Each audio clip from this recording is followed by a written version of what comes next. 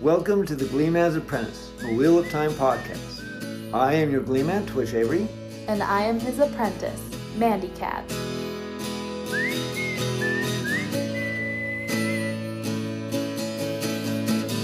Traveling the wastelands in search of every story. The Gleeman's goes to find tales of bravery and glory. Pass along achievements accomplished by mighty foes. The telling of the wheel made up by different spokes. He comes across a long last singing, whose clothes are tattered and worn. Invited her on his journey, and the Gleeman's apprentice was born. As Mandy Cat has already read the first 4 books of the series, there are always potential spoilers up through The Shadow Rising. And after that, I'll be reading the rest of the books for the very first time with my Gleeman, Twitch.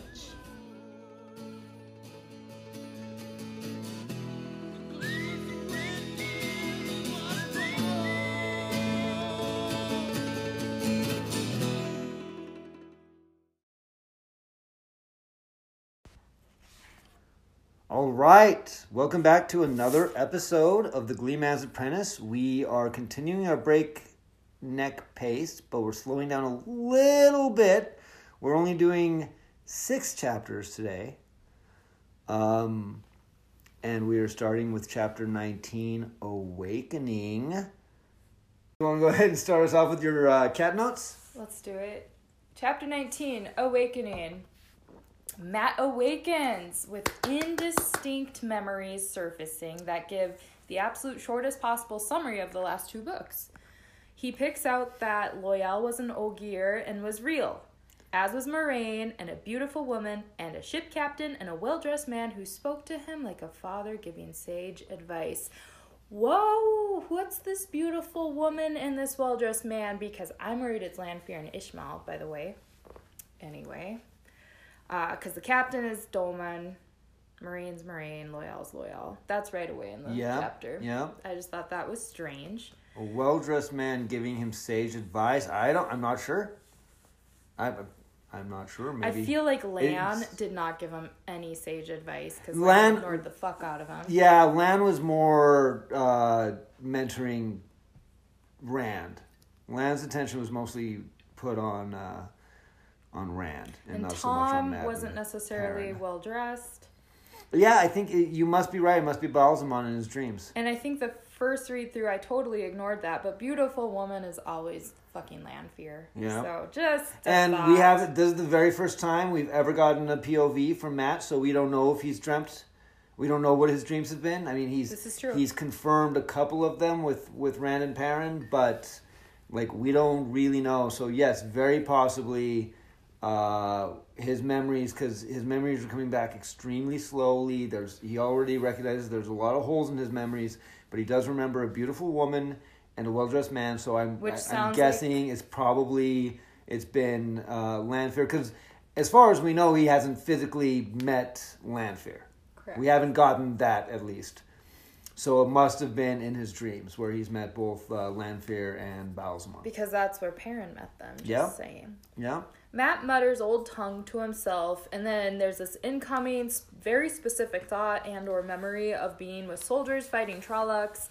It seems very closely related to the war at Manetheren from years ago. Yeah, that kind of sounds what it's like. He's talking about,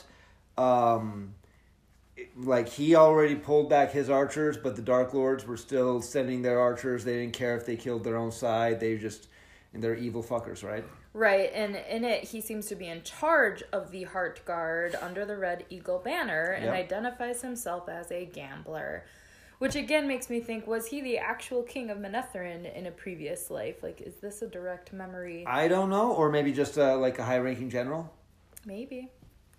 I don't know. I don't remember every detail of past books, but I'm suspicious.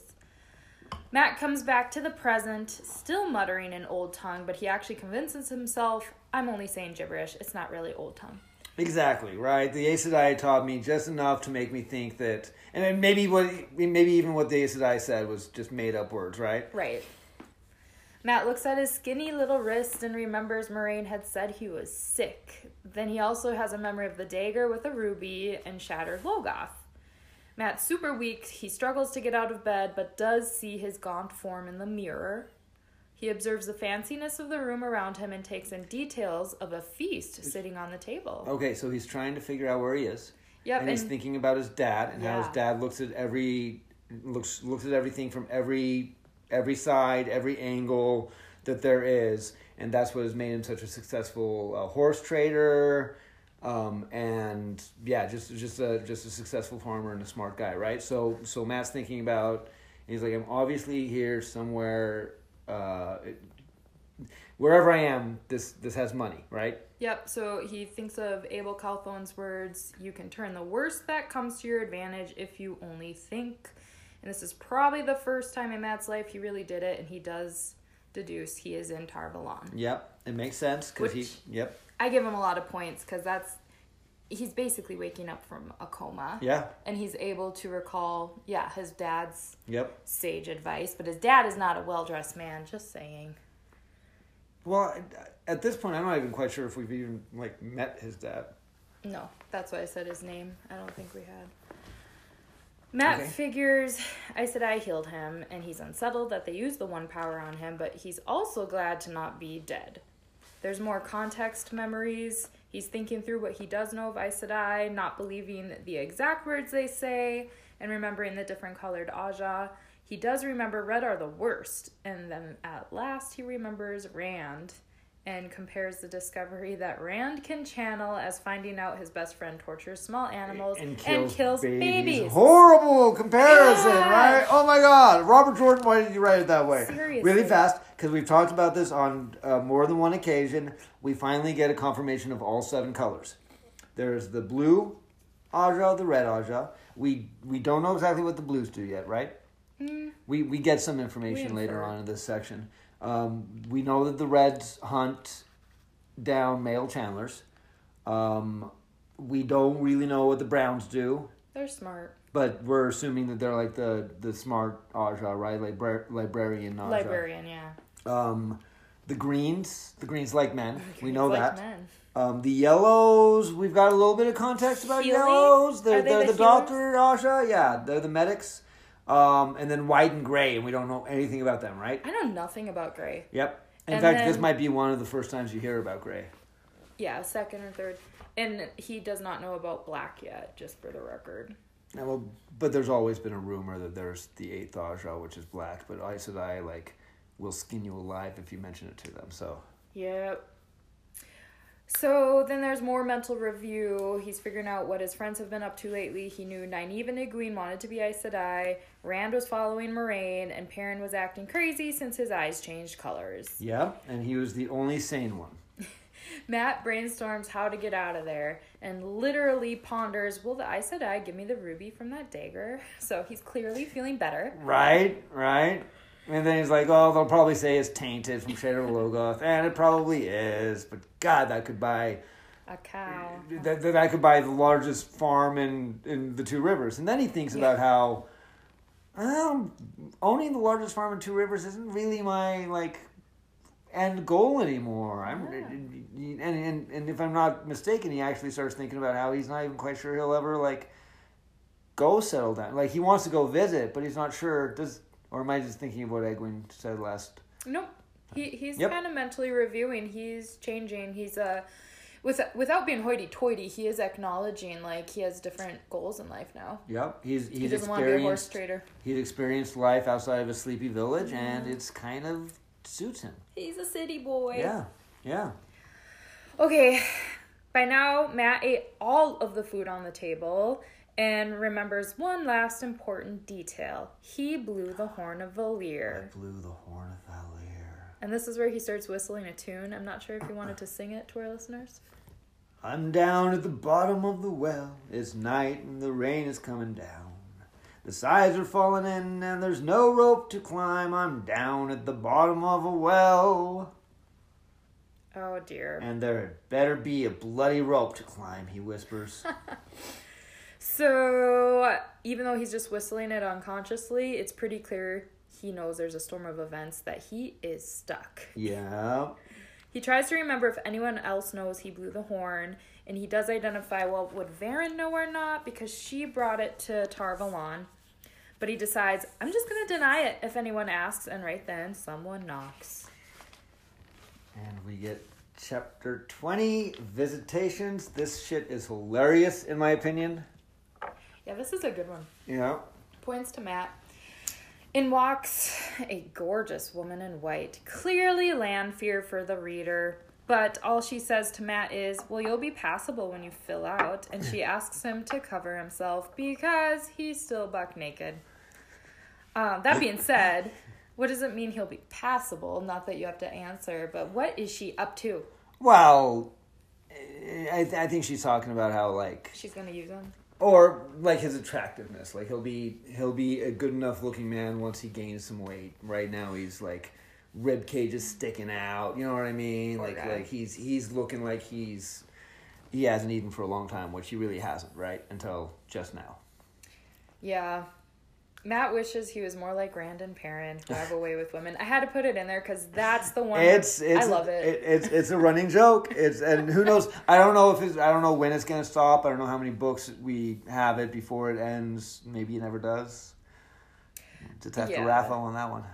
He finds this lady familiar, and she says to call her Celine. And Matt maintains minor suspicions. Good for you, Matt.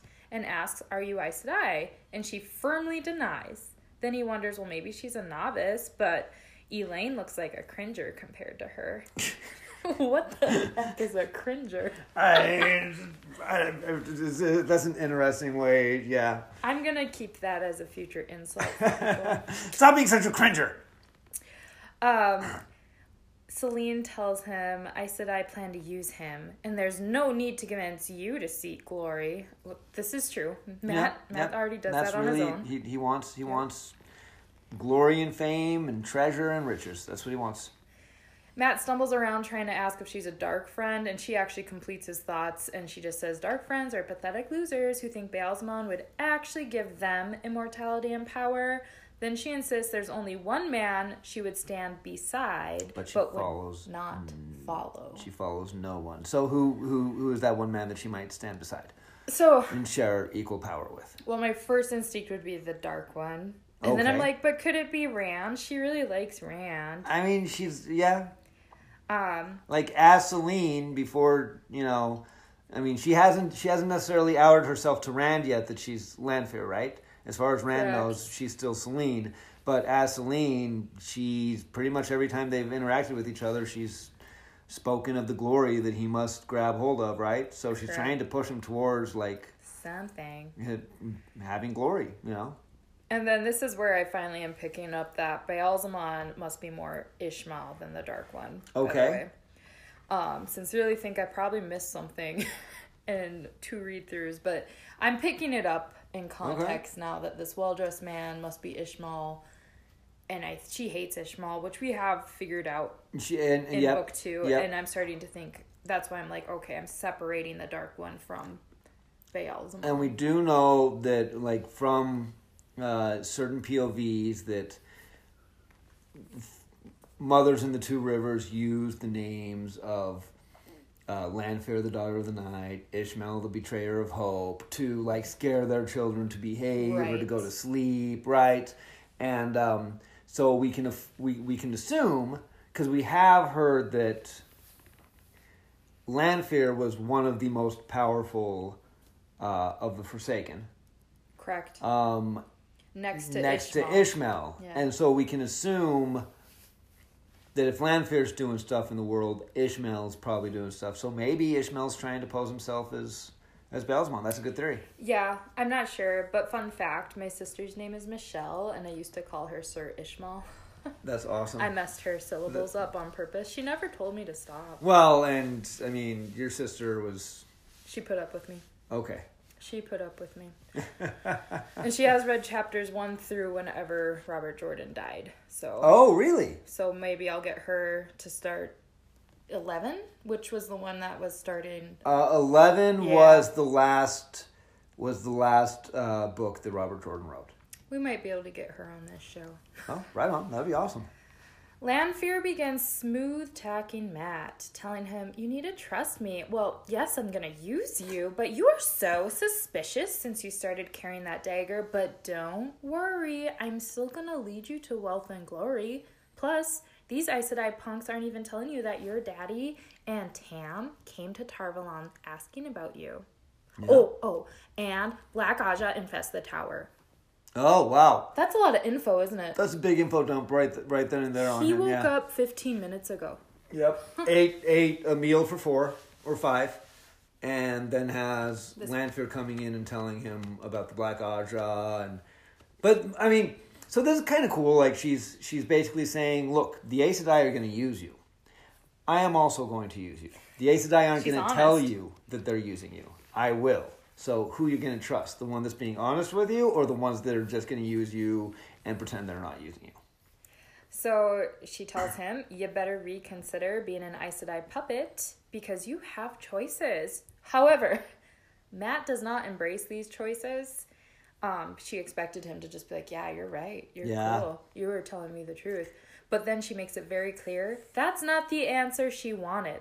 And she extends her hand, which he withdraws from, but starts to feel a tingle and a headache.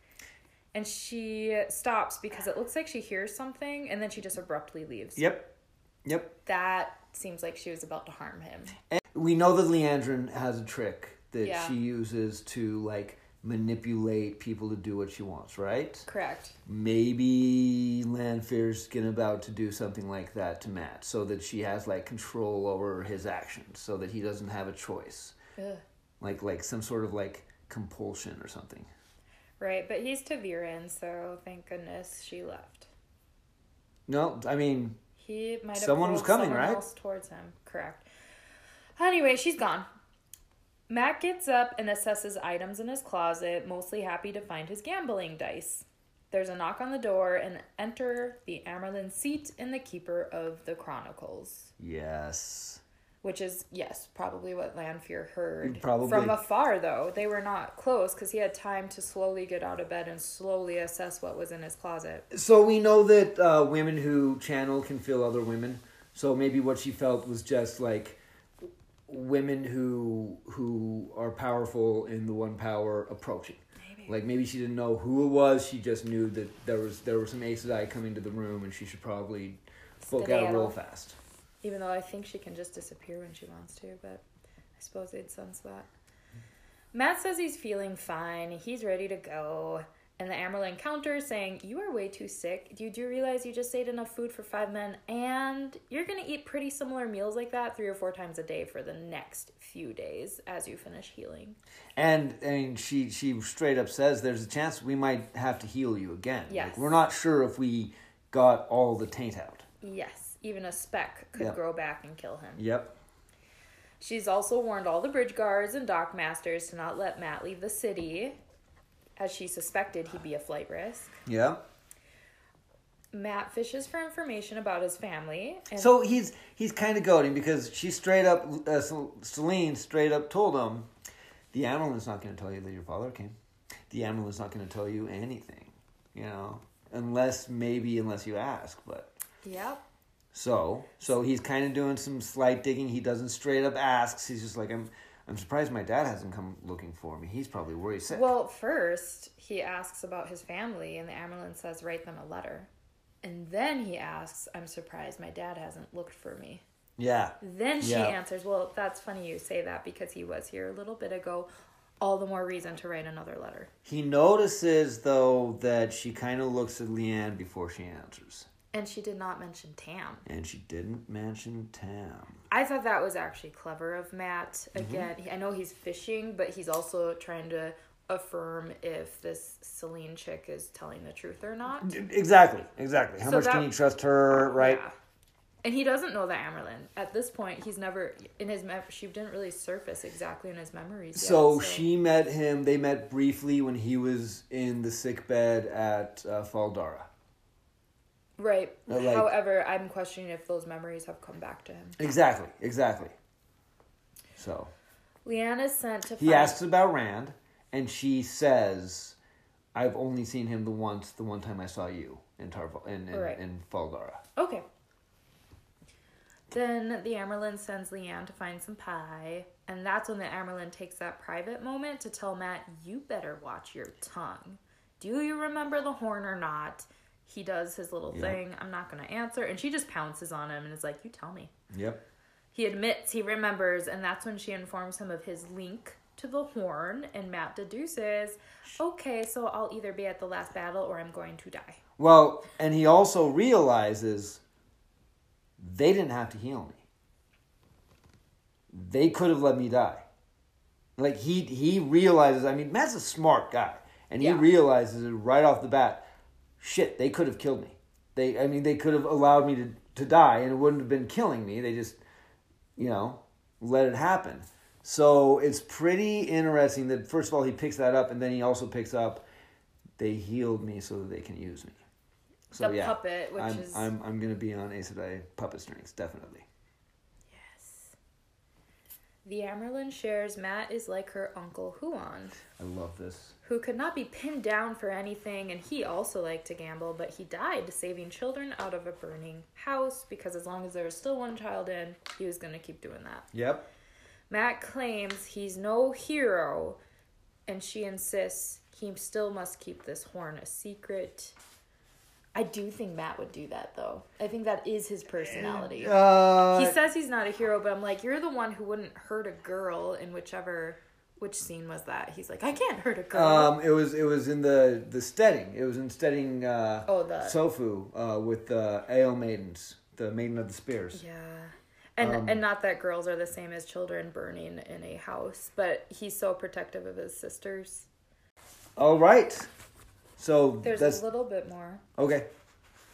Matt point blank asks the Amerlin Sea if she does not trust Aes Sedai, and she evades answering. So he is now left in his bedroom thinking about what he heard from both the Amerlin Sea and Selene, but finding way too many holes in the stories. So this was really cool. I was just like, Matt, you're using your critical thinking skills, and I love it. Yeah. And I hope you don't die like Uncle Huon, but it does, like... he says, I'm no bloody hero, but I'm like, well, you would do it. You still would. You would do what was right. Like, so from everybody else's perspective, Matt's a scamp. He's a scoundrel. He's a trickster. He's a thief. He's untrustworthy.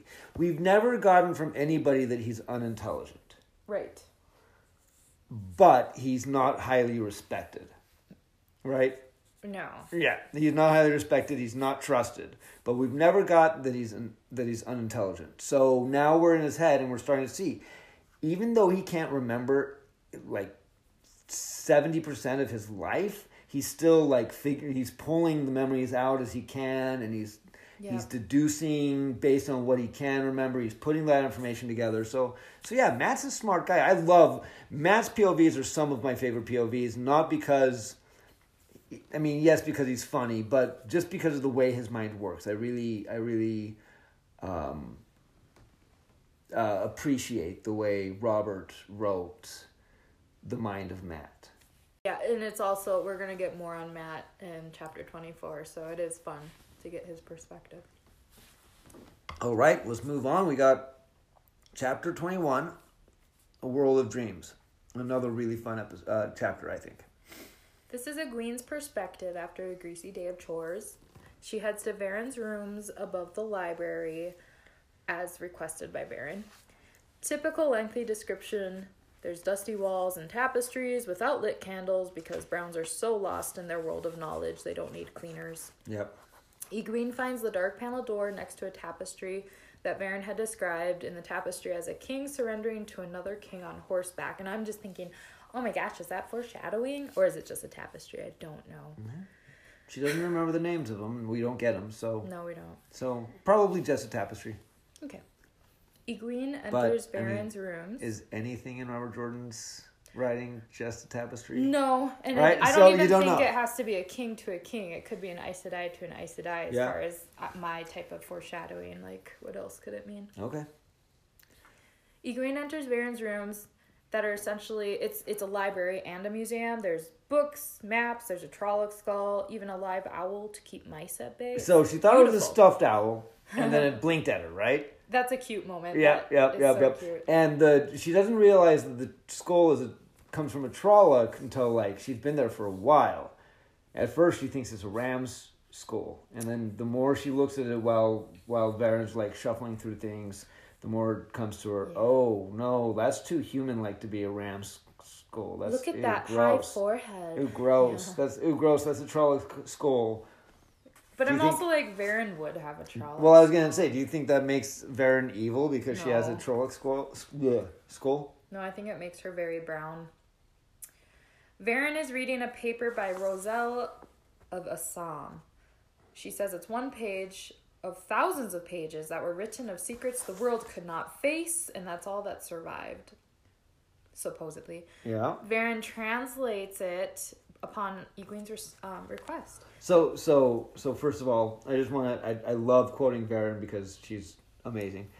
Fascinating this. Roselle of Essem claimed more than 100 pages survived the breaking, and she should have known since she wrote barely 200 years afterwards. But only this one piece still exists, so far as I know. Perhaps only this very copy. Roselle wrote that it had secrets the world could not face, and she would not speak of them plainly. I have read this page 1,000 times trying to decipher what she meant. It is a direct translation, mind, and reads almost like a bard reciting in high chant. Listen. Heart of the dark, Baalzamon, name hidden within name, shrouded by name, secret buried within secret, cloaked by secret, betrayer of hope, Ishmael betrays all hope. Truth burns and sears. Hope fails before truth. A lie is our shield. Who can stand against the heart of the dark? Who can face the betrayer of hope? Soul of shadow, soul of the shadow, he is. And it ends right there. What do you make of it? It's weird. It's very weird. So and is that's this- also where I was like, is Yep. Baalzamon Ishmael this whole name buried with a name, shrouded in name? Name. I think that's where I was Heart of the finally dark, like... Baalzamon, secret within a secret, cloaked by secret, betrayer of hope, Ishmael. Yeah. And I missed it first read through because I wasn't reading critically. Like, Yeah. that's the type of thing I probably was like, Yeah. how much can I understand of this? And I've said this before, and I'm sure I'll say it again before we're done with this series, at least 100 times. But this is why this series, despite how long it is, it keeps getting reread. Like, there's a reason why there's a huge online community based to these books alone. And it's because it is impossible for you to get every detail on one read through. You won't even get 25% of a lot of what's written in there. You know what I mean? So, Oh, I believe like, it. and that's why this series is reread, and I've done it, and most of the people that I've met online do it. Like, you reread the series because there's always, John from What Up does, I think he's on his 41st read through, and he Wow. says that he picks something up every time that he never picked up before. So yeah. Anyways, big long tangent. Let's go on. Varen hands Egwene a paper telling her this is the name and records of each of the Black Aja who left and a list of what they know of the Terangriel that were taken. Egwene has sudden suspicion of Varen, but she allows it to pass. Yeah. I summarized that, so I might have misquoted some of it. Is that where she straight up says, "I trust you, Vera," said I? But And then she thinks- thinks, "Can I really?" And then Varen blinks at her. Right? yeah, she just blinks. You'd expect her to say something like "that is good" or something like that, but no, she just blinks. Then Varen changes topic to that of Egwene potentially being a dreamer, and Egwene has been working with Anaya. And Anaya hasn't found any proof. And Varen, Right. what does Varen say? Do you remember? Isn't she just saying Anaya doesn't go fast enough? Isn't willing to take the next step? Yep, Anaya insists on bringing girls along way too slowly, in my opinion. Which, I guess from a therapy perspective, yeah, if there's a big diagnosis, you don't jump to it. You want to make sure anything else is excluded first. But then she also talks about Coriannon and Adele. Yep, this gets important. So that's the last dreamer that they remember. How many years ago, Coriannon? Yep. A lot of years ago. It's a history dump about dreamers. And Varen straight up says, from everything that I've read about her and researched her stuff, she barely deserves the name of a dreamer. Yep, which gets interesting with another detail at the end.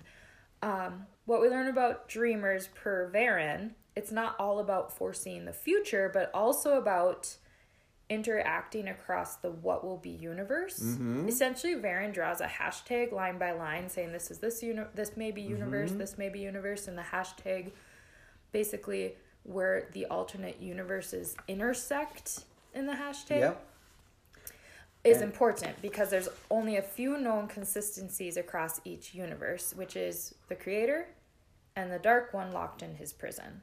Yep. And they emphasize he is locked in each universe. Yep. Yeah, because Egwene's like, oh my god, does that mean there's a world of a universe out there where the Dark One rules?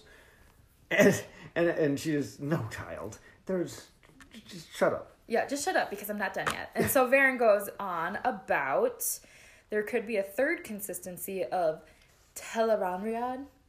The world of dreams, or what was the other? I feel like there's... I called it Teleranriad. Oh yeah. Which is the old tongue. Yes. And which is basically the world of dreams. Correct. Or the dream world. That's where dreamers are able to enter. And boom, I'm like, that fits Egwene to a T, because we know she's a dreamer because she keeps seeing Rand quite accurately since seeing basically Selene with Rand. And then also it's noted regular people can accidentally enter Teleranriad. Yeah. But for the most part, if it comes to, I don't think they use the word manipulating, but being able to be active, it's probably a dreamer. Yeah. If you can knowingly, it's very common for people to... I mean, think about any really, really, really vivid dreams that you have. That's basically what he's saying. Your most vivid dreams, those are probably just small glimpses into the world of dreams. And if you're in there and you die in the world of dreams, you're dead forever. Right. So Varen provides Egwene a heavy ring of swirling colors, and it's actually a ter'angreal. Mm-hmm. And it helped Coriannon ease passage into Teleranriad, which is why I'm like, Coriannon, were you really a dreamer, or were you just able to use the ter'angreal? Yeah, maybe. Varen, this is where Varen shows a long scar on her forearm and warns Egwene anything that happens in the dream world is real. She shows her the scars, Anaya's healing did not work as well as it should have. Yeah. Ooh, scary. That's kind of freaky, right? That's bad. Uh-huh. And I think she says she used it, 40 years ago? It was a while ago. Okay. After Egwene leaves, we have one last perspective from Varen. Varen's considering the other papers in her possession that Coriannon wrote that detail Coriannon's knowledge of the ter'angreal. Yeah. Varen's sitting there wondering, should I just burn this? Should I have given it to Egwene? Should I have, should I have even given the ring to Egwene? It's really strange. Yeah. She's not sure she made the right decision. And then she just, the end of the chapter, she's like, what will happen will happen. And she gets distracted looking for what she'd been working on previously. And Egwene's out of sight, out of mind. And I'm just like, okay, so she's doing that whole que sera, but what's with not giving Egwene the matching papers when you just gave her this really significant ter'angreal? That's an interesting thought. Maybe Varen feared that Coriannon's notes weren't coming from someone who was an actual dreamer, but someone who could only access the dream world through this ter'angreal, so they might not be helpful and even possibly damaging to a real dreamer. I don't know. I'm just throwing out that option. That could be the reason why she doesn't give them to her. That would make the most sense. I didn't really come up with a good reason Do you myself, think that it's other like than it just makes Varen seem suspicious that she didn't give everything that was known. So you think it might be a nefarious I don't know what to think about Varen. reason? Okay. But I will say, like, I just flip-flop with Varen all the time. And there'll be more, I think, in the next chapter. Yeah. But anyway, I couldn't tell you Okay. right now. If you ask me, is she dark or not? I'm like, she'd be a great dark one because she's hidden her darkness under all that knowledge. So she'd be great at it. I love Varen. I hope she's not a black Aja. You know if she is or isn't, don't. I don't. Oh my gosh. Chapter 22, The Price of the Ring. Egwene leaves. I don't like this chapter. I'm not gonna lie. This is a hard chapter to get through for me. Kind of long, isn't it? And it's intense in like a very slow paced way almost. I don't know. I don't love this chapter. This is probably one of my least favorite chapters in the book. I still took a lot of notes, but at the same time, I still feel like I did my best not to. This is the testing chapter. Yeah, and I can honestly, I feel like I feel the most I have to say about this chapter is the stuff that happens before and after Egwene goes through the Terangrial and not like during what she sees. Interesting. It is kind of important. Yeah, I mean, yeah, everything's important, right? But I don't know. All right, The Price of the Ring. Egwene leaves Varen's study only for Shiriam to impatiently find her and say, "Hey, time for testing, ASAP." Shiriam notices the papers but does not ask details. Egwene argues, "Well, I'm tired. It's late." But apparently, the Amerlin insisted testing happens now because once you gut a fish, you don't wait for it to rot. Yep. Great. So why is Egwene freaking out? Well, she's holding papers with a lot of names on it that are suspect and a Terangrial that she probably shouldn't have, to the extent she even slightly hopes someone would find it and take it away from her. Okay.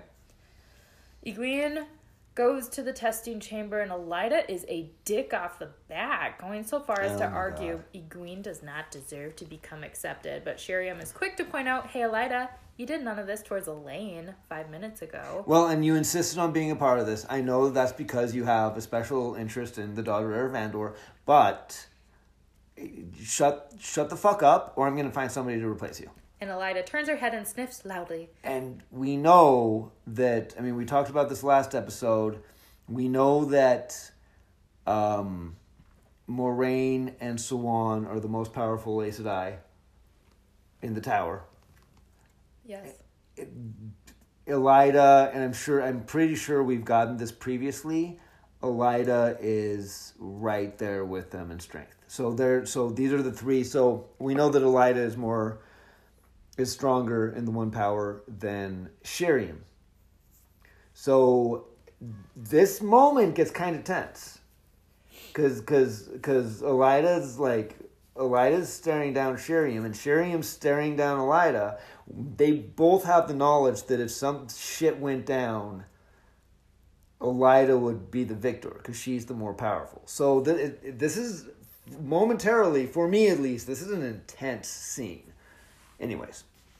Yeah, Shiriam would be very protective of the novices, though. I feel like that is her role. I love Shiriam. And she's not going to do anything. Yep. And Elida, I think it's also good to remember, because I don't think about it, but she can do a bit of foretelling with Rand from Book 1. That's true.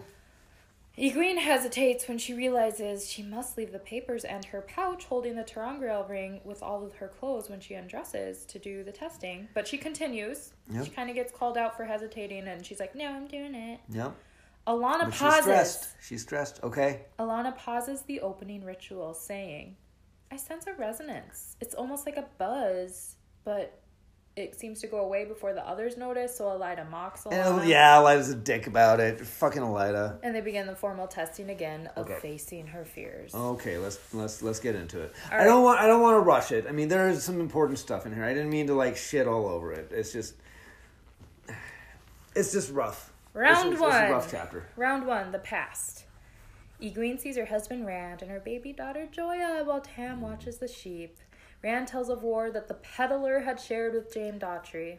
Rand has a headache that Egwene recognizes as one of his unusual fits that sometimes correlates to natural disasters. Egwene wants to help heal him because he appears agonized, but then the silver arches appear and she must leave, which she does despite Rand's screams of pain. And I had to make a note, with much less hesitation than Nynaeve had leaving Lan. Uh-huh. Much less. Okay. Egwene returns to the chamber and asks Sheriam, was it real? And Sheriam cannot answer with certainty, but assures Egwene the danger is real. So, okay, there are a couple things I want to elaborate a little bit on here. Haha. Same. No, I mean, I knew I was going to, but that last thing, first of all, Sheriam says, I've done this so many times, and every single Aes Sedai, or every single girl, when they come out of that first ring, asks the same thing. Every single time. And second of all, she says, if it was real, and they chose that life because it seemed like a happier life than coming and becoming Aes Sedai, I hope that they're wrong and that life is a horrible life. They live like the worst life ever, go through a lot of pain. Like, she's pretty vicious about it. And she explains, I'm not heartless, I don't respect that choice of giving up your duty for a dream. Right, essentially. Right. And but then for herself, she doesn't believe that it's true, but the danger is true. And I really think that's all I wanted to elaborate on that. And I will say, every time we go through it, and hopefully this is the last time we go through it, so it's probably not important, but it reminds me, there is a specific movie that has that plot line where someone's in their fantasy world, but they're not sure it's a dream, but it slowly but surely seems to fall apart. And I can't remember what movie I'm thinking of, but Labyrinth kind of has a similar vibe. Yeah.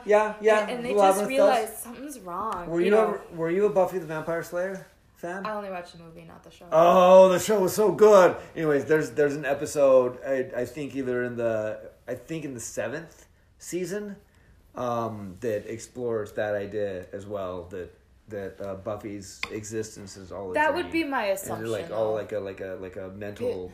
It would just start alternate fading. reality. Yeah. But anyways, that's awesome. Cool. Round 2. Okay, let's do it. The present. I appreciate that you wrote down the past, present, and future, because I remember we had this conversation back when we did Nynaeve's testing about the first time is for what was, the second time is for what is, the third time is for what will be, right? Yeah. So I appreciate that you noted that.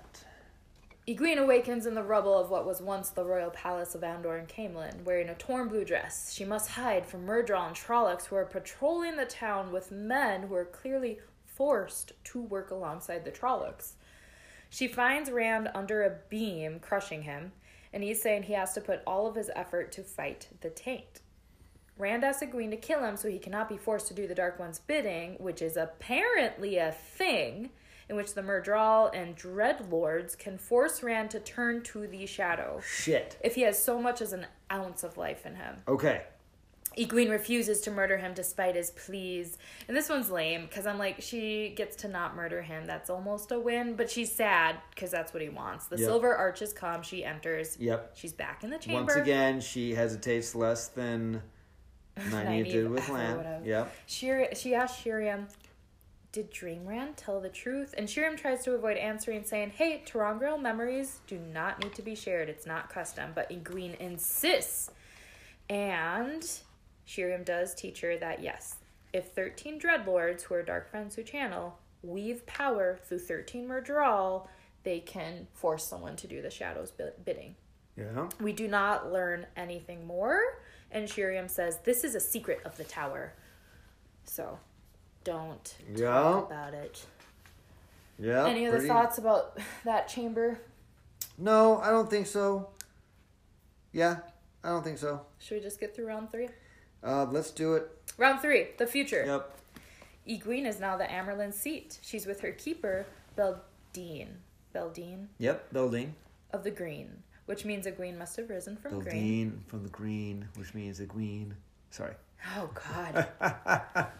Keep that for the next song.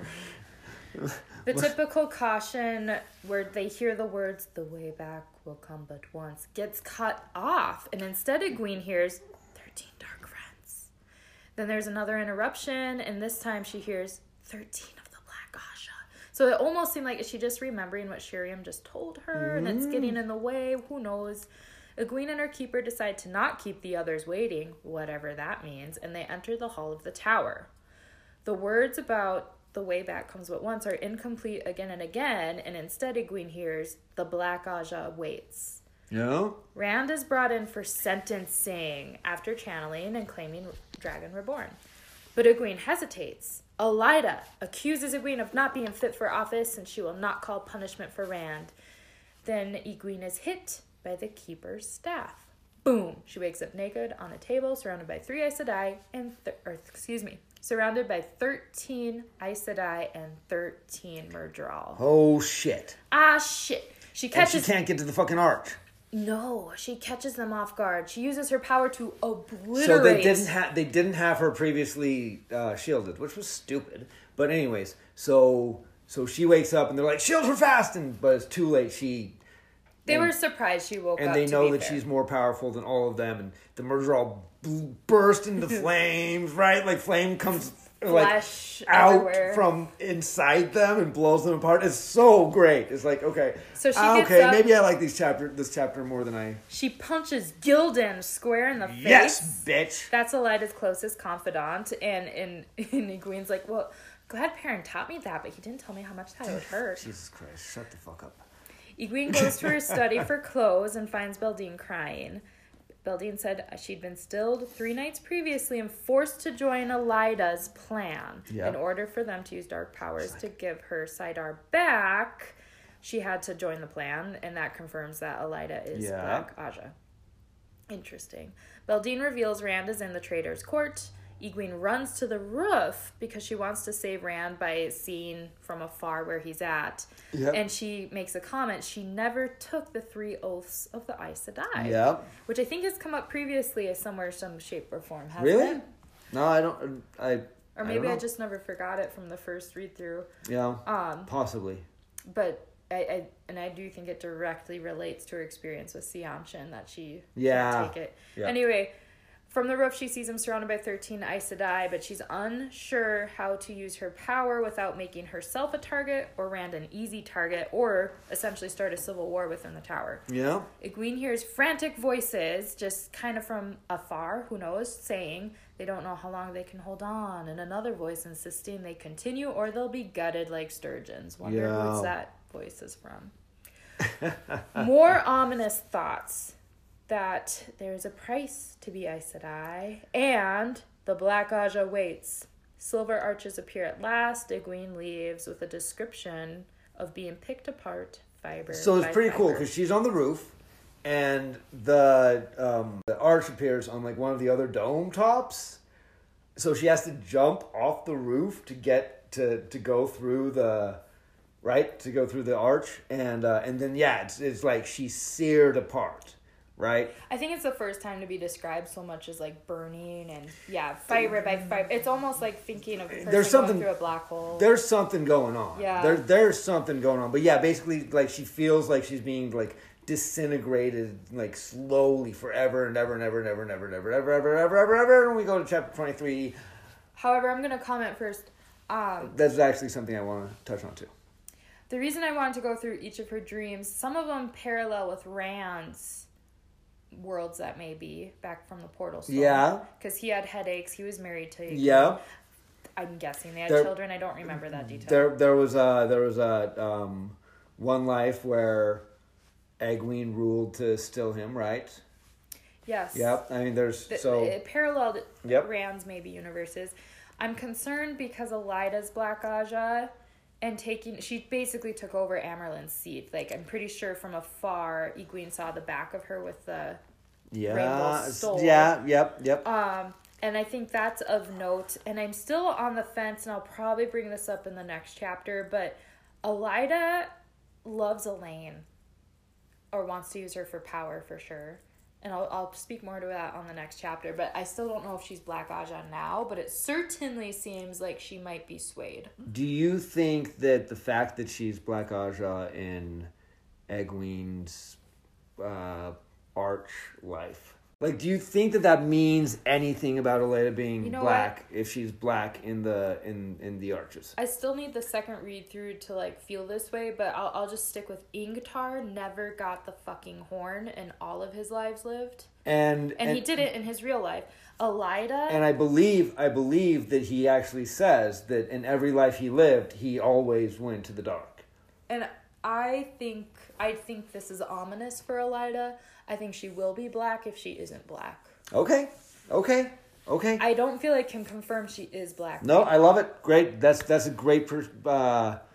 I love it.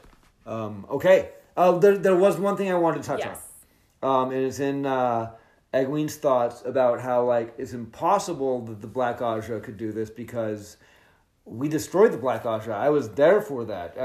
That was the Great Purge. Interesting. And you didn't. I think that's interesting to note. Like, oh, I wonder what the Great Purge is, and I wonder if that'll ever come up again. I remember it, and then I probably thought of the movie The Purge, which I don't. I kind of dislike that movie. I never saw it because I didn't like the premise. No, so I probably disregarded it simply because some dick wrote a movie called The Purge. Okay, that's fair. Awesome. All right. Chapter 23, sealed. There's more descriptions of light and being pulled apart. Egwene comes to in the chamber and she is pissed, but quickly realizes something's off because now there's 2 Aes Sedai for each place around the ter'angreal, and the giant silver arched ter'angreal is buzzing. And it seems to be full of color that I don't recall described before. Nope. It was just light. It was just like a white light before. Yeah, so it's vibrating or something. Shiriam touches her forehead, I believe, and proclaims Egwene unharmed. The Amerlin insists... She touches Egwene's forehead. Almost like a minor healing in a way, or she's doing a medical assessment. So they say what it is. Oh. Did you write it down? No. She delves her. Because, so there's this interaction that you're going to talk about, and then Swan says, I want to make triple sure that she is all right, Shiriam's like, I delved her. Okay. So we are going to assume, and I'm going to give you this, we're going to assume that delving is like a way for them to like basically scan you. I picture as a Star Trek thing with that little thing. Exactly. It's like a scanning. They're scanning. Okay. They're scanning you to see if there's anything wrong with you. They're doing a full body scan. And I do remember Shiriam was a little offended. Yeah. No, she does. Anyways, you go on. That's neither here nor there. I just wanted to throw. We do know what that is. Okay. We get that information. The Amerlin insists we gotta complete the ritual, so they do. Egwene dresses in her accepted dress, and Aleida hands her novice clothes, including the papers and the pouch. She has to try really hard not to snatch them. And she's successful. She is. She takes them gently away and says, thank you, Aes Sedai. Yep, and she notices surreptitiously the string is still tied on the papers, and she squeezes the pouch and she can feel the ring. Super paranoid about this shit right now, right? So Aleida takes this opportunity to intimidate Egwene by saying, you're a wilder and undeserving of this opportunity. Which, I'm like, okay, that seems like a feasible reason that Eleida's so offended and she only wants Elaine to be special. And so I'm thinking, well, maybe part of it is she's just jealous Moraine found 2. Yep, it's childish jealousy. She's being a ridiculous little immature brat right now. I almost said a couple mean words, and I don't need to do that. But yeah, I mean, she straight up says like, I know that you like started learning under Aes Sedai advisement before you ever touched the source. I get it. I don't mean that. You are a wilder because you will never be part of this tower like the rest of us. I mean, it's so I wish I would have highlighted that. I can't believe I didn't. Well, you can look it up. I have a few comments about Aleida. I think it's also important to remember she's sort of a spider in the queen's ear, much like, who's that dude in Lord of the Rings? You know his name. I can never remember it. You ask me this Wormtongue. every episode. Grandma Wormtongue. Grandma Wormtongue. I do ask every episode. I don't keep his name in my mind because it's disgusting. Anyway, Elida's essentially a wormtongue if you think about it. And we do know for a fact she does hide stuff from the queen, even when the queen says, tell me directly. Elida hid stuff about Rand from the queen. Just saying. Yeah. Okay. So power is important to Elida. Oh, very much so. So this is the quote, and I like this. I appreciate this. I mean, I hate Elida, but I appreciate this. I did not want you to be brought forward tonight. Not because I feared what happened. No one could have foreseen that. But because of what you are, a wilder. Egwene tried to protest, but Elida kept on as implacable as a mountain glacier. Oh, I know you learned to channel under Aes Sedai teaching, but you are still a wilder in spirit, a wilder in ways. You have a vast potential, else you would never have survived in here tonight. But potential changes nothing. I do not believe you will ever be part of the White Tower, not in the way the rest of us are, no matter on which finger you wear your ring. It would have been better for you had you settled for learning enough to stay alive and gone back to your sleepy village. Far better. And it's just like, you know what that speech kind of reminds me of? What? Boo! Yes. Boo! Rubbish, filth, putrid slime, boo! That's from, you know where that's from, right? And like, just the way she's like, a wilder in spirit, because you had true love that you threw away like garbage, because that's what you are. Yeah, Elida's a dick. And I think a lot of it is to do with power. Yeah. She's power hungry, and we're going to get more of that in the next book, so I'm not going to go too far. I just want to say, Edda insisted on learning that line from Princess Bride. That's good. And every once in a while, they'll just throw that out there like, boo! Rubbish! Filth! Anyways.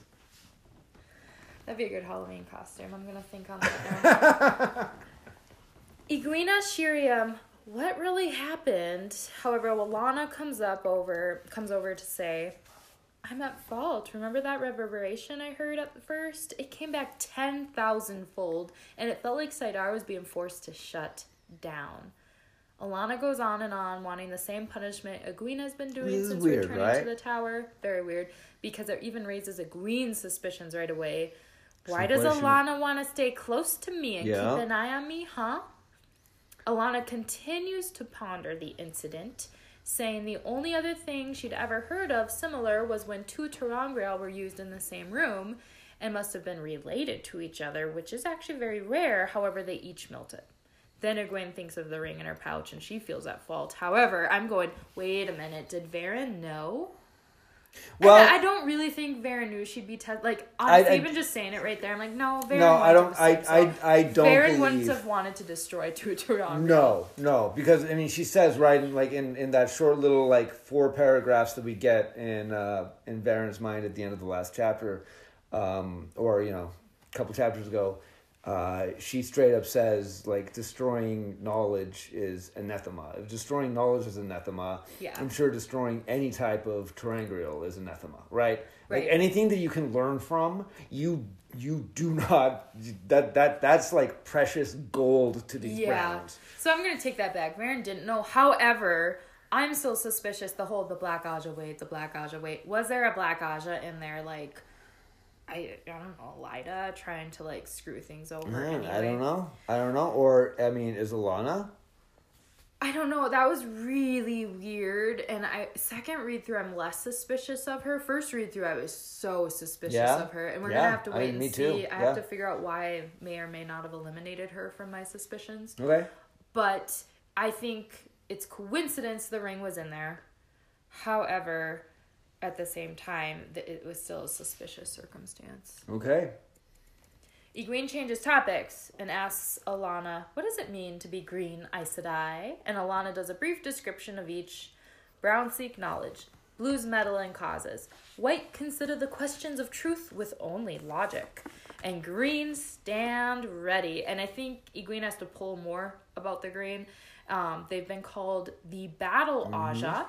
And they countered the Dreadlords in the past, and they will be ready for Tarmangaiden. So they're truly allies to the... They're like the elves in Lord of the Rings, kind of. Okay. They're ready to come to wherever that place was. I'm so bad with names. Yeah, I don't remember either. They will fight with men. The Amerlin checks in, and Alana follows through with her need to be disciplined, and was only allowed to go to Shiriam's study, and she does seem a bit relieved to not have to do kitchen chores. Yeah. The Amerlin tells Egwene, well, you may as well go to bed, but because Egwene was so distracted, because she's sitting there figuring out who is or is not Black Aja. Right. Shiriam comes over while Egwene is still standing there and calls Alana a fool, and we get context that they had been novices together. Yep. And Shiriam asks if Alana's been taken by the dragon before she realizes Egwene is still there. At this point, Shiriam tells Egwene, get out, and you better forget what you heard. Pretty much the end of the chapter, I think. Not quite. However, I'm going to make a comment right here. I feel equally as conflicted as Egwene about who is or is not Black Aja and who can blame her after the round 3 she just had. Yeah. And I just made a comment. I've really changed my mind a lot with some of these, and I keep going back and forth. I think read through 1, I was super conscientious of Shiriam and Alana, because why was Shiriam in the novice quarters, not asking the right questions around the Solus?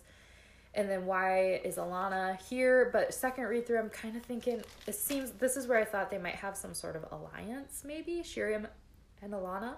Okay. Maybe. And again, questioning, is Varen bad? Okay.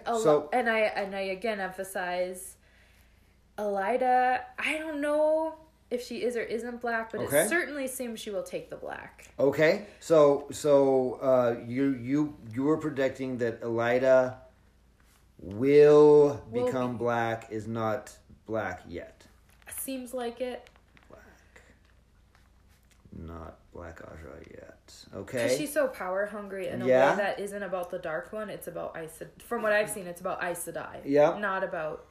But it seems like the Dark Friends that we've gotten any backstory on at all tend to become a Dark Friend for glory, for power, for in Ingtar's situation, like not so much for glory, but for protection almost of the world that he loved, right?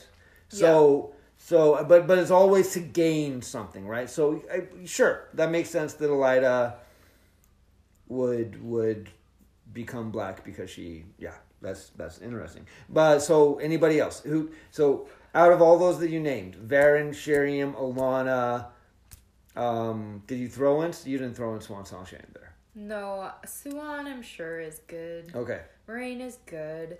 I know. What do you think of Lyanna?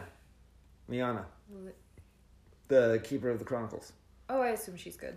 Okay. She's too formal. Okay. She keeps formalities with someone they were novices together or something. No, she's not going to slip from that. Shiriam and Alana I really don't think are bad. I was very suspicious in the past. Something's going to happen where I'll take that back. Varen, I'm just on the fence simply because she's the one I wouldn't expect to be, and I feel RJ's style is going to be, haha. Yeah. Guess who's gonna like turn around? There's gonna be a moment where the bad guy turns around and it's Varen. Yeah. I don't want her to be though, so I don't know. Want her to be either. I love Varen. I know you do, but you can love bad people. Are you saying you as me personally, or just like you people in general? No, you personally. Who do I love that's bad? Varen. Well, so that's a prediction. So Varen, you're predicting Varen's black. She might be. Okay. Varen's super sus. Okay. I don't have any proof of it right now. It's just she's the right fit for Robert Jordan to turn around and say, "Haha, fooled you." Okay. That's awesome. It's good. I love your predictions. I mean, this is why it's been so frustrating to get through the first couple books, because there weren't really that many opportunities to make these big, broad, sweeping predictions. Now we're getting, even though you've still read the next book, we're getting into the point where there's questions being brought up that you don't know the answers to yet. So this is fun. we're finally getting there. I can't wait to get to Okay, perfect. The end of the scene is pretty simple. Egwene heads to Nynaeve's room where Elaine is crying. I couldn't be that awful. Crying literally into Nynaeve's lap, who's acting like the motherly figure with tears in her own eyes. And who says it doesn't get better, but it doles, right? And Egwene goes ahead and then she finally processes what she saw during her acceptance testing and finds herself crying too about leaving Rand. And Nynaeve says something about, we'll make them pay our price someday. Which I'm like, what the hell, Nynaeve? You're really on a mission to take down Aes Sedai? Yeah, she is. Come She is. on. Yes, she is. But this is interesting because this gives us an interesting character of Egwene.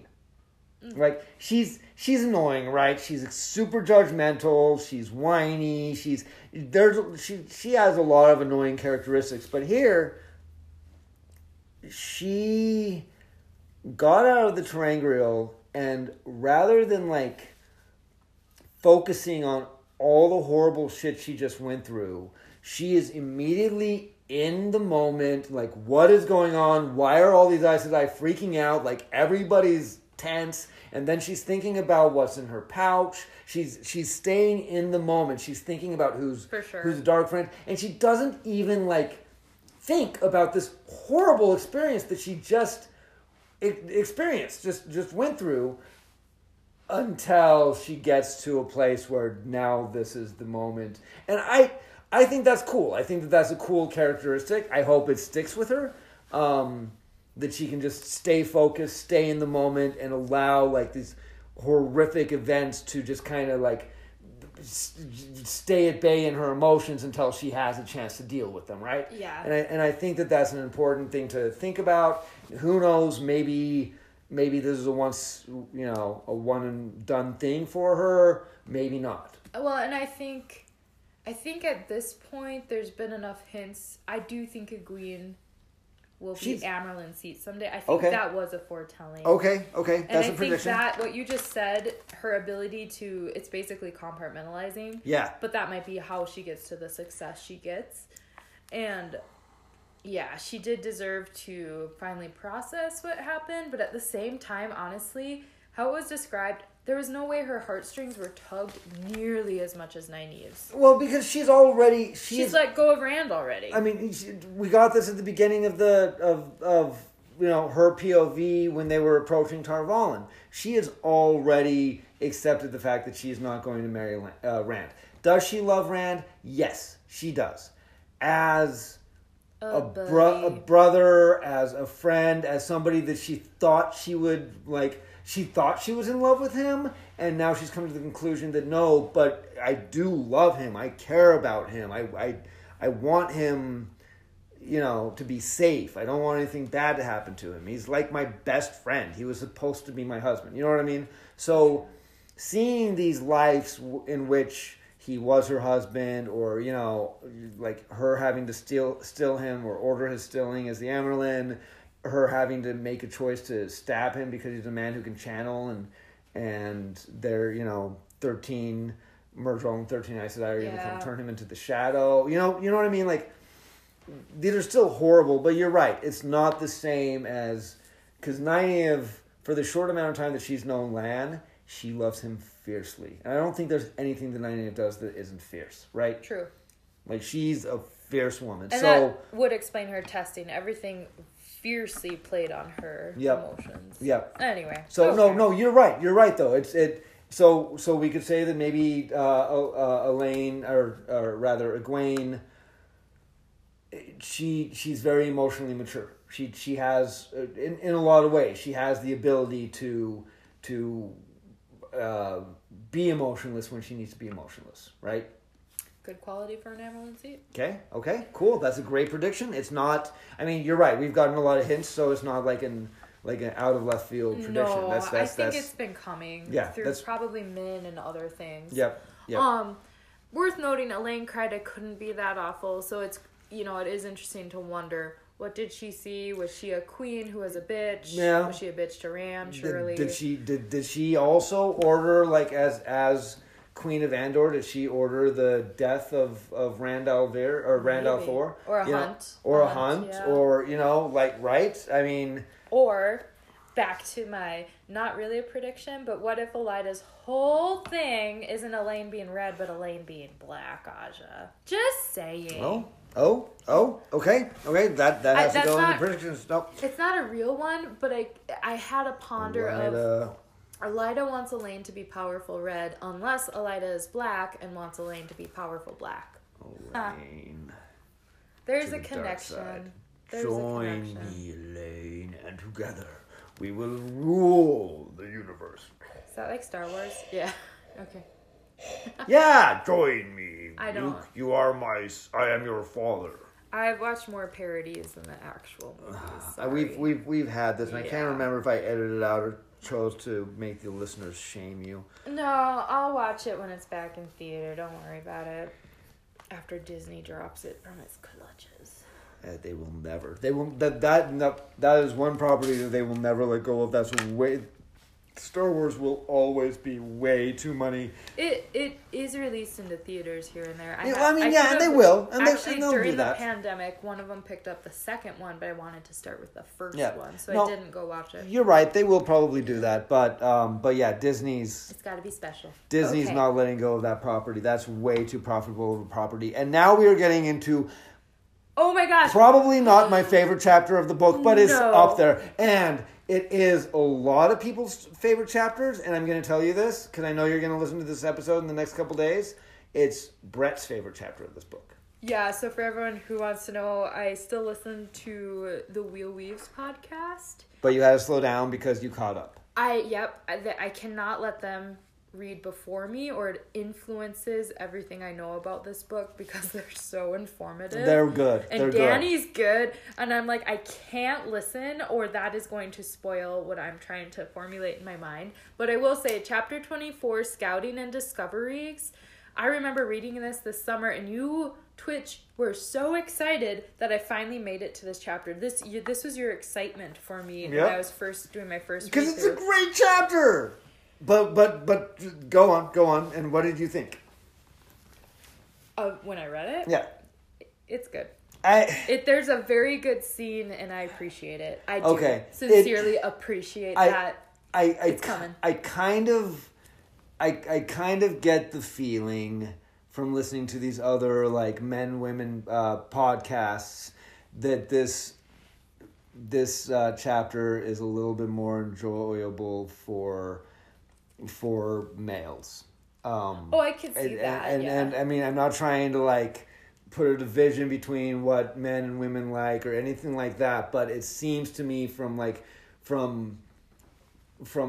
like being on Facebook groups, being on Twitter, being on Discord, listening to a bunch of different podcasts, it seems like this chapter tends to be more enjoyed by the male half of the, human people out there. And possibly, I agree with you, because I think this summer I was like, I could have just responded to you, okay, like it was okay.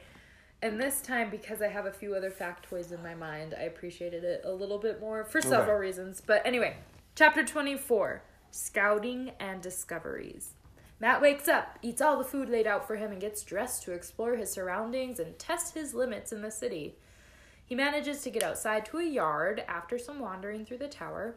He acts casually around some of the guardsmen who are in this space, chatting with an Iliander guard who identified himself as Bridge Guard, only for this Bridge Guard to quickly call him out and name him the same Matt Calthone that all the guards were warned about and forced to memorize his description by an Aes Sedai herself. He plays with them a little bit.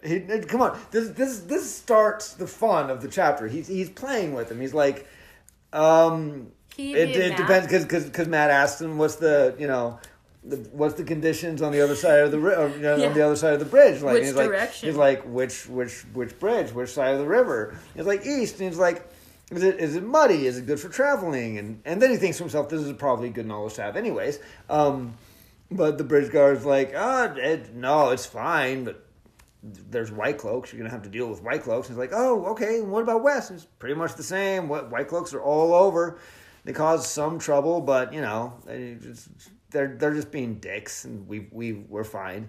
But yeah, it doesn't really matter. East, west, you're not going anywhere. You know, if fortune prick me, and we've heard that before. If fortune prick me, you're Matt Cosson. And yeah, and you explained it every board, and he's talking in front of other soldiers, and other soldiers are starting to pay attention, and he's just like, shit, my luck is not in right now. Okay, I better like get out of here. And yeah. And the guard even goes so far as to be like, did you steal something for an Aes Sedai to say this? And Matt's like, I'm no thief. Then the guard's like, well, were you trying to sell a fake horn of Valyr? He said, you do have the look of somebody who tried to sell me the horn of Valyr. And that caught Matt off guard a bit. But then he's like, I was healed, okay? I was healed. And the man's like, yeah, you look a little bit peakish. Yep. But that's where Matt's just dismayed. Everyone knows who I am now. Shit. I could have managed it if only the captains knew. But, damn it, all of them? So anyways. The next part is this is one of those parts of the chapter I found interesting, and even more interesting the second Okay. week. Matt finds some comfort in his ability to slip out of sticky situations from years of practice, living with a suspicious mother of his mischievous ways and 4 sisters ready to tattle. He runs into a dark-haired girl and remembers Elsa Grinwell from the family farm and how much she loved the fellas. Uh-huh. But she acts super weird. Yeah. And he knows it. She's demanding, why are you up and about? And is ignoring his pleas to remember their time on the family's farm. She just is repeating, let me by. And she keeps glancing over her shoulder Even though she the left. walkway, there's plenty of room for her to just walk past. And she makes sure he's not following. It's really weird. Matt's aware she's acting different, and he mostly attributes it, wow, becoming an Aes Sedai is making her much more formal or something. Yeah, right? But the reader also knows this girl's acting weird. So first read through, I assumed something's going on. She's either involved with something bad or being taken over by someone or threatened by someone to do their bidding, such as Leandrin being a dick to Lady Amelisa. Okay. That was first read through. Okay. I can't spoil second read through because I know what happened. Oh, okay. Or can I? Spoiler alert? You can say what you think. Oh, I'm pretty sure it's Lanfear can take different Okay. people. Okay. This is Lanfear. This is Lanfear talking to him using Elsa's body. So we do know that Else Grinwell was in the tower. Shit, yes. You remember this, right? Yep, in I the know second she is, book, but this is not Elsa. When Egwene got there Yeah. the first time, and Elsa's mooning over Elaine, Galad. Elaine was like, oh, there's 2 other girls that know Rand that. Yeah, I remember. But I only want to introduce you to one of them, and because the other one was Else, and she's just a daydreamer and a lazy. This Else doesn't seem like a daydreamer. This Else doesn't seem like she's really into the man, right? There's something. So it's fair for you to make that prediction. Yeah, and honestly, too much knowledge in her eyes. And there's more details Matt gives, but it is clearly not Elsa Grinwell. It is Lanfear taking on another form. I mean, unless Leandrin can do it, but I don't think so. I think it's so. You've already read the next chapter. In the very next chapter, we see Elsa again, right? And then but we never ever get confirmation that she's Lanfear. No, I don't think I've had confirmation, but I would. But you're pretty sure. Okay. I love it. Cool. And we've seen people running in white. I don't know, and I know the novices wearing white, but still. Yeah. Fucking Lanfear. Good. Matt sits in the grass because he really needs to take. Well, that would explain why she's trying to avoid him, because if it is Lanfear, she just had a conversation with him, like. Well, that's the context. Yeah. Why are you up and about? She just saw him. He should be in bed sick, not foiling her plans. Yeah. Sorry. So Matt is still weak, so he sits in the grass to watch men train, identifying these must be warders with warders in training, practicing sword drills. Matt notices all the ladies are watching one particular man, almost as pretty as a girl, who is beating his strawberry blonde opponent, who Matt attributes to be Elaine's brother Gawain. Which makes... it's Galad. We know it's Galad. The other guy. Well, but Matt's realizing that it's Galad. Yeah, and my comment was even men notice Galad's good looks. And then I'm thinking, who's the guy you would notice in real life his good looks if he came into the bar? Who would it be?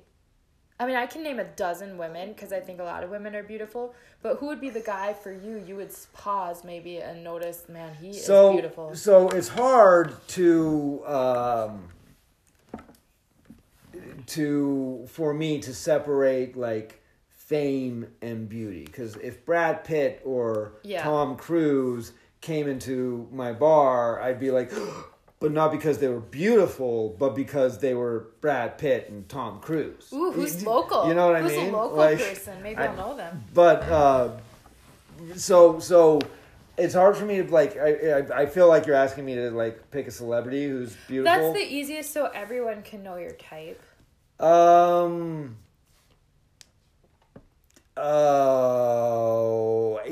I gotta say Keanu. Okay. Maybe. He's a good-looking man. Maybe Denzel. If Denzel walked in somewhere, I'd be like, oh damn, that was a good-looking man. Like Denzel's a good-looking man.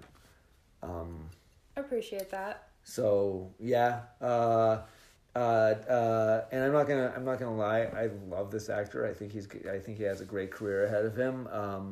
But I can't remember his name. Zac Efron was in my mind. Zac and I didn't Efron. Say it. Okay. No, Zac Efron's a good actor. He's an amazing dancer. I always refused when they came out and I was in my early 20s to watch High School Musicals. But my kids have gotten into like musical things, so we showed them High School Musical. But Zac Efron's got a great voice. He's a good dancer. Like he's a badass. Like he's a good actor. He has a very bright career ahead of him as long as he doesn't fuck it up and die like so many good young actors do. But I just appreciate it because it was in my mind. Like, keep your mouth shut, Mandy Cat. I feel totally out of character, appreciating Zac Efron, but I do. The guy's funny. The guy's a good actor. And if he was shirtless, sword practicing, most of us in the room would at least pause. Just pause. Young Val Kilmer. Yeah. Young Val Kilmer walks. Not now Val Kilmer, but young Val Kilmer walks into a bar. Yeah. I'm stopping and staring at that guy. I'm like, damn, I wish I looked like him. One time, you can delete this, but one time I studied abroad in Thailand, or I studied abroad in Singapore, went to Thailand for New Year's before, and there was it was like Thor, god of the beach. This man had to be almost 7 feet tall, but had the huge body lifter build for it, and we'd see him, because it was just a beach town. We'd see him on a moped, and it made the moped look like just that itty-bitty tricycle. And I ran into him in the grocery store, and I just did a creeper picture, but I almost paused and asked to take a picture with him, because this man was beautiful. Yeah. He had the long, blonde locks. Yeah, like the Fabio, but bigger. Yep. Like, he was just muscular. Yeah. Oh! Yeah. Anyway. I'm not deleting that. That's staying in. That's beautiful. So yeah.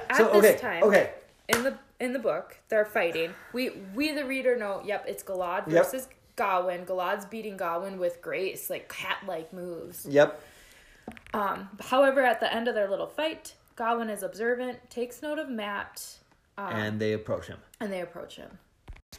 Okay, yeah. So the two boys approach Matt, and Matt's already deduced that it's Gawain and Galad, right?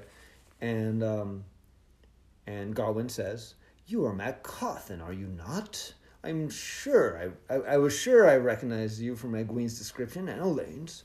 I understand you were sick. Are you better now?" Matt's, just flipping out. "I'm fine." He wondered if he was supposed to call Gawain my lord or something of the sort, but he had refused to call Elaine my lady. Not that she had demanded it, actually, and he decided he would not do better for her brother. "You come to the practice yard to learn the sword?" Galad asked. And Matt shook his head. "No, I was only out walking. I don't know much about swords. I think I'll put my trust in a good bow or a good quarterstaff. I know how to use those." And then this is what you wanted me to say. I did. Yeah, go for it. Galad cracks a joke. "If you spend much time around Nynaeve," Galad said, "you'll need bow, quarterstaff, and sword to protect yourself. And I don't know whether that would be enough." And that's funny, right? Like, that's kind of funny. Gawain is even Oh my gosh, Galad, you cracked a joke? Galad, you just very nearly made a joke. And Galad's like, I do have a sense of humor, Gawain. You only think I do not because I do not mock people. Okay, so there we go. We've already gotten that Galad is always chooses right and good. He's lawful good. Yes. Like, so. But he is probably still pissed about Nynaeve lying to him, and he makes this joke, and it's apt. I like it. So the fellas ask about Rand, and then Matt says, well, I haven't seen him in a long time. And then Matt changes the topic, and on a whim, Matt makes a bet he can beat both Galad and Gawain with their swords, practice swords. Yeah, and he with a quarterstaff. He just jumps right into like, swords aren't the be-all, end-all. I could do fairly well against either of you, I think, if you had a sword and I had my quarterstaff. And they're both just like, okay. And Gawain says, sick. You must be very good. And yeah, they're both just like, okay. And but they're not okay. They're more like, you're sick. Yeah. We're not taking this Well, bet. no. So Matt throws it out. He says, I will wager 2 silver marks to 2 from each of you that I can beat both of you at once. Just the way I said. You can't have fairer odds than that. There are 2 of you and 1 of me. So 2-to-1 odds. Pretty fair. And he laughed, or he almost laughed. But anyways, they're both just like, no, dude, you've been sick. Galad's straight up, I'm not going to do this wager. I won't do it later when you're healed. Like, that's ridiculous. And then, however, the trainer, Hamar Gaiden. He comes over and basically goads them into accepting the bet. Well, he basically is just like, I'll take it. Really? You guys don't think that you can, or you guys are so confident that you can beat this guy that you're refusing to fight him? That doesn't sound like you're very confident that you can beat this guy. And they're both just like, really? Come on, Hamar, this would not be a fair fight at all. And he's like, I'll fucking cover your guys' wages. I'll pay up if you guys are too embarrassed to pay up, but I want to see this happen. Like, Hamar's kind of cool, right? It's legit, and he's not being a dick to Matt. He's actually trying to get these warders in training to man up. Well, and he's like, imagine you're a teacher who has a pupil who is so good and no one ever beats them. And you see an opportunity where somebody that they would never expect to be beaten by has a potential, right? So he's like, I could turn this into a lesson if it goes right. And I'm sure even if it goes wrong, he could turn this into a lesson, right? So he's just looking at it from a blade master point of view, like a blade teacher, right? Like, he's like, this is a good lesson. Let's see if we can teach these fucking princes from Andor some humility, right? Yeah. So this, I really, really, really like Hamar. This is great. Yep. And then I picture the 2 guys from SNL. We're going to pump. Hans and Franz. Yeah. I'm Hans. I'm Franz. And we're here to pump you up. I love them. That's who I'm picturing. Okay. Dana Carvey and Nealon, Kevin Nealon. Oh, I love them. They both take the bet. Matt mutters to himself. They're skeptical, they're annoyed, they feel like they're taking advantage of somebody, right? Like they're very cocky, they have no doubt in their mind that they're actually gonna probably go easy on him, right? Seems like it. Matt mutters to himself for luck, and Hamar comments, "You speak Manetheren." Oh, Matt, you're chatting to yourself into the old tongue. It's leaking out of you. And I just made a comment, is the dagger to blame, or is it being Taviran?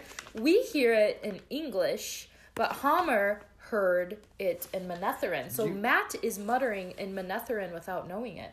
Do you remember what he said? He just like wishing for luck. Luck be with me. He says, luck. Time to toss the dice. Oh yeah, dude. And that's, you toss dice, Matt? That's an important line that might come up in the future. So you got to remember that. Time to toss the dice. And that's when Hamar's like, oh, you speak the old tongue. And Matt's just like, God damn it. It's also what Varen asked Rand when it was time to claim Dragon Reborn. Yeah. Matt strikes fast. He manages to bump Gawain in the side of the head, and he falls down. He continues fighting Galad until Matt uses some fast Teenage Mutant Ninja Turtle moves and nearly stabs Galad in the throat before holding off, remembering this is just a bet. It's not about killing. Yep. I summarized it really quickly. Did you have more to add to that? Because you like this scene. No, I love this scene. No, it's just great. Like he fends off Galad and just pivots and turns real fast and just pops Gawain's right in the temple and knocks him down. It's the classic. Just like that. Like Gawain doesn't have a chance. He doesn't do anything. And then he fights Galad for a second. He knocks the sword out of Galad's hand. Galad does this awesome, roll, grabs spin, Princess again. Bride, like flip and grabs the sword and pops up. And then Matt's all of a sudden like, fuck, I'm not going to last. I am too tired. All the food I ate this morning is already burned through me. And he's feeling shaky in the knees. And so he's just like, fuck it. And he just lashes out. And I imagine Donatello from Teenage Mutant Ninja Turtles just whirling his staff around and bam, bam, and takes him out. And I love it. It's a beautiful It's great. It's fun. Here's the thing. For anybody who was bullied in their childhood, and I imagine most kids go through an experience where they're bullied, even if they tend to not experience that very much. I imagine most kids have at least one or two experiences of being bullied by older kids at some point in their lives. I had a lot of bullying done to me when I was a kid, and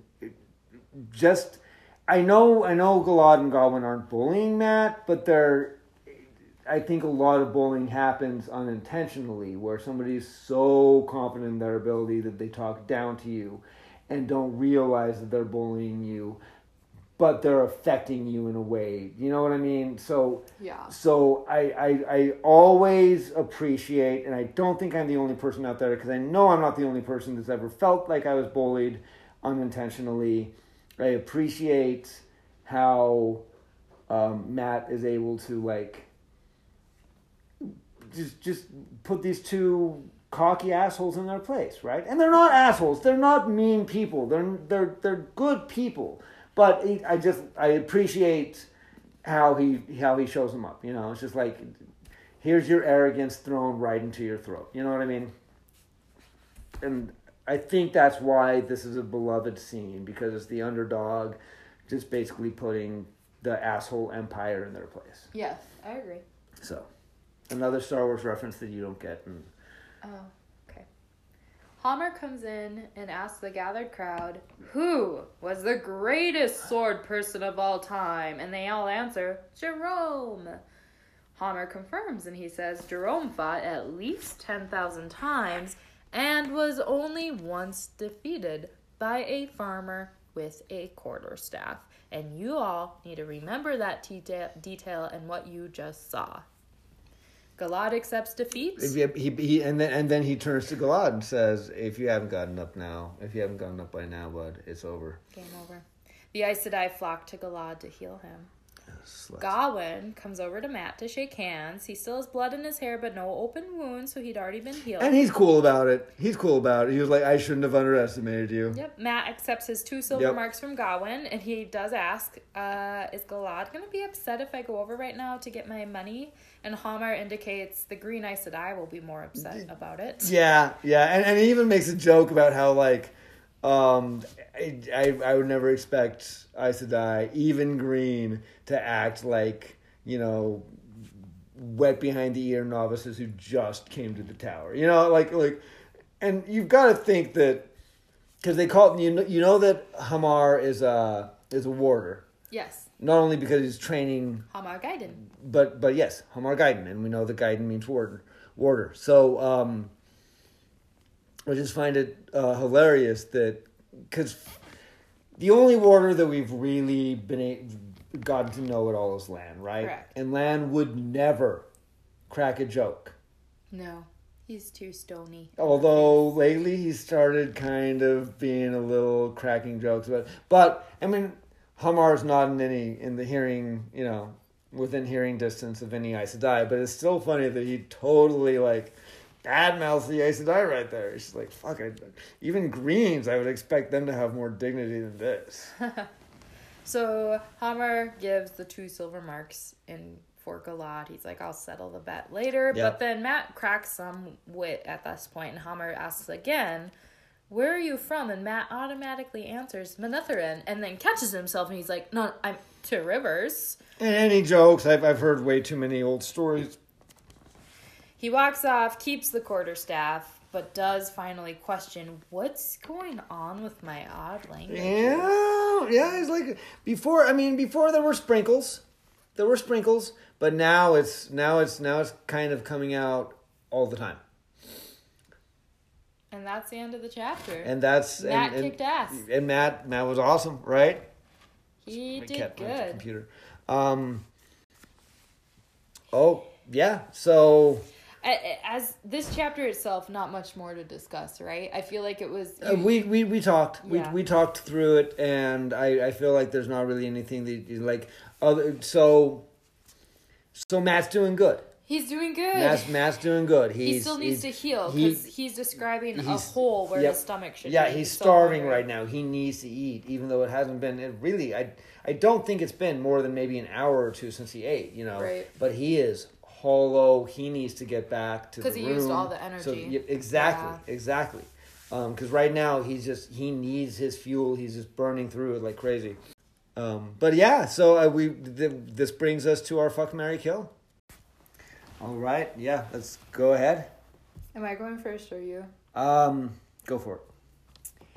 We'll go backwards. Kill Elida. Okay, that's fair. That's, Dick. Yeah. I don't know. Mary was a little. I don't think I had anyone I really wanted to marry.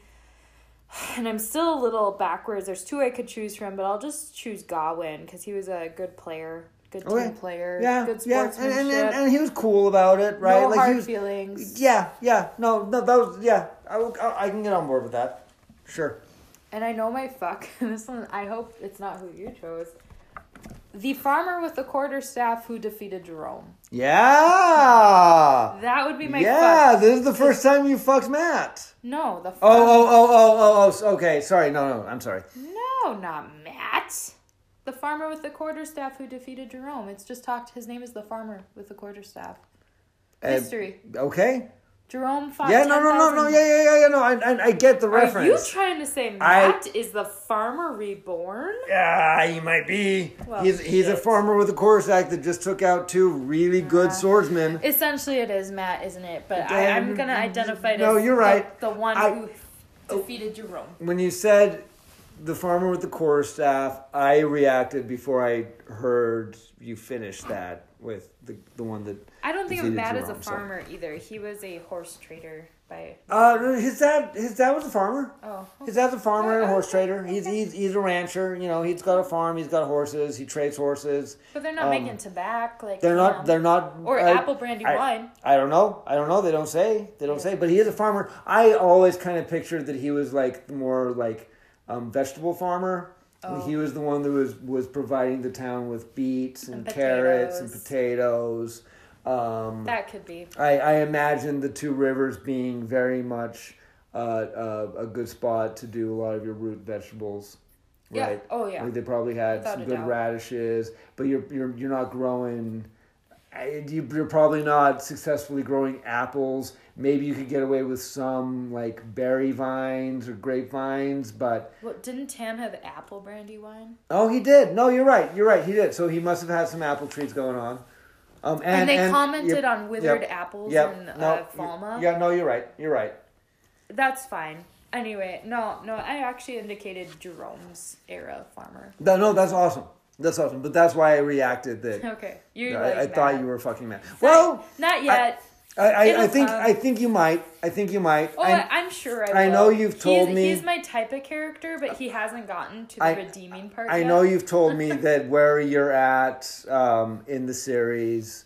A reminder to the listeners: Mandy Cat has gotten through the first 4 books, so I know that you're not a huge Matt fan yet. He's still growing. But I think book 5 will probably make you a Matt fan. Yay! I think that's where it happens for a lot of people. For me, it was the same. I'm pretty sure it happened. Well, it happened when he woke up. Like the first time because I was always wanting to be in Matt's head because Matt was the class clown. Matt was the funny one. That's who I was growing up, right? I always identified more with Matt when I first started reading the series than I did with the tall, hunky redhead or the super thick, muscular blacksmith, right? Like, I got along with those types of people, but I was a skinny, scrawny kid. I'm not saying that Matt was, but I always related with Matt more, so I knew I was really excited. I remember being really excited when I finally got into a Matt perspective, and so it just grew from there. I do remember not liking Matt in the first 2 books, but wanting to like Matt. Yeah. Because he was who I identified with, but I didn't like him. But I also knew that it was because he was cursed, right? He was cursed. He was also really immature in book 1. And he's a dick in book 2. Like, he's just straight up... Yeah. But he's still a straight up dick. You know, like... I get it. Yes, he was cursed, but he was still a straight up dick. Anyways, okay. So you married... Remind me, you the farmer with the cord? No. I married. You fucked the farmer. Did I marry? You killed Elida, Gawain. and you married Gawain. Okay. Just had a... There wasn't... I wasn't Honestly, super impressed in this section, to be fair. Like, the marriage to Gawain, I feel like he could do a lot better for me to want to marry him. I'm just kind of going off of... You're a sweet person with a really good nature, sweet nature, kind nature. You grew up privileged, but you're still, like, no hard feelings against a farmer who just beat the shit out of you right away. That's great. Yeah, no, you're right. You're right. I am going to kill, because really, in this section, there's not really anybody dislikable other than Elida. True. So... I will go ahead and kill Elida as well, but I'll kill Elida, the Black Aja bitch from the dream world rather than killing the Elida of the real world. Because I honestly, she was a total dick, but she was honest with Egwene, and I appreciate that. We think she was honest with Egwene. And she was at least honest with Egwene about not liking her. Yeah. About not wanting her to be part of the tower. Yeah. She was honest with Egwene. She was. And I appreciate that she was honest rather than being fake. She's a bitch. But that doesn't mean that she's a bad person. She's just she's xenophobic. Sure. She doesn't like Wilders.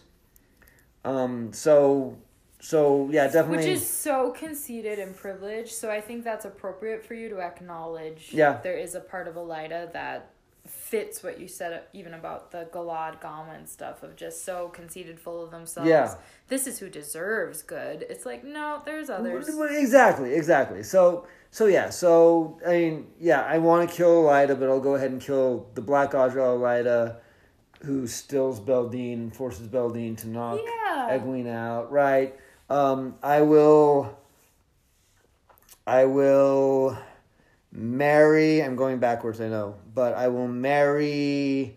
No, do you know what? You can pick Matt. No. I'm going to go ahead and marry Shiriam. Oh, Shiriam. Good one. Shiriam was nurturing and yet strict. Shiriam... I think that Shiriam could be potentially a good wife, possibly. So, yeah. That's a good one. So I'll go ahead and marry Shiriam, and I am going to... I kind of gotta fuck Matt. Yeah, I figured as much. Yep. I gotta fuck Matt. He was fun. You fucked his ancestor. It's true. So...